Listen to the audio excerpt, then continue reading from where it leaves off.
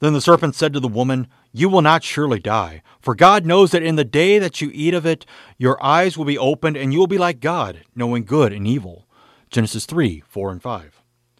Sinful man has always wanted one thing: to be like God, rather to be God.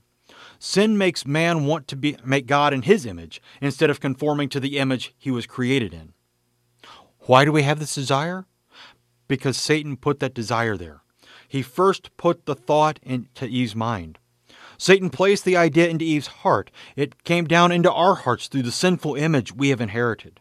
We keep trying to make ourselves into God, or we keep remaking God into our image. Don't think so? How many times have you heard someone say, "My God wouldn't do that"? Sin has taken Satan's original statement to a completely different level. Desire, when it has conceived, gives birth to sin. And sin, when it is fully grown, brings forth death, James 1:15. Look at our world now, filled with death. But God came into this death-filled world and died for it. Amen.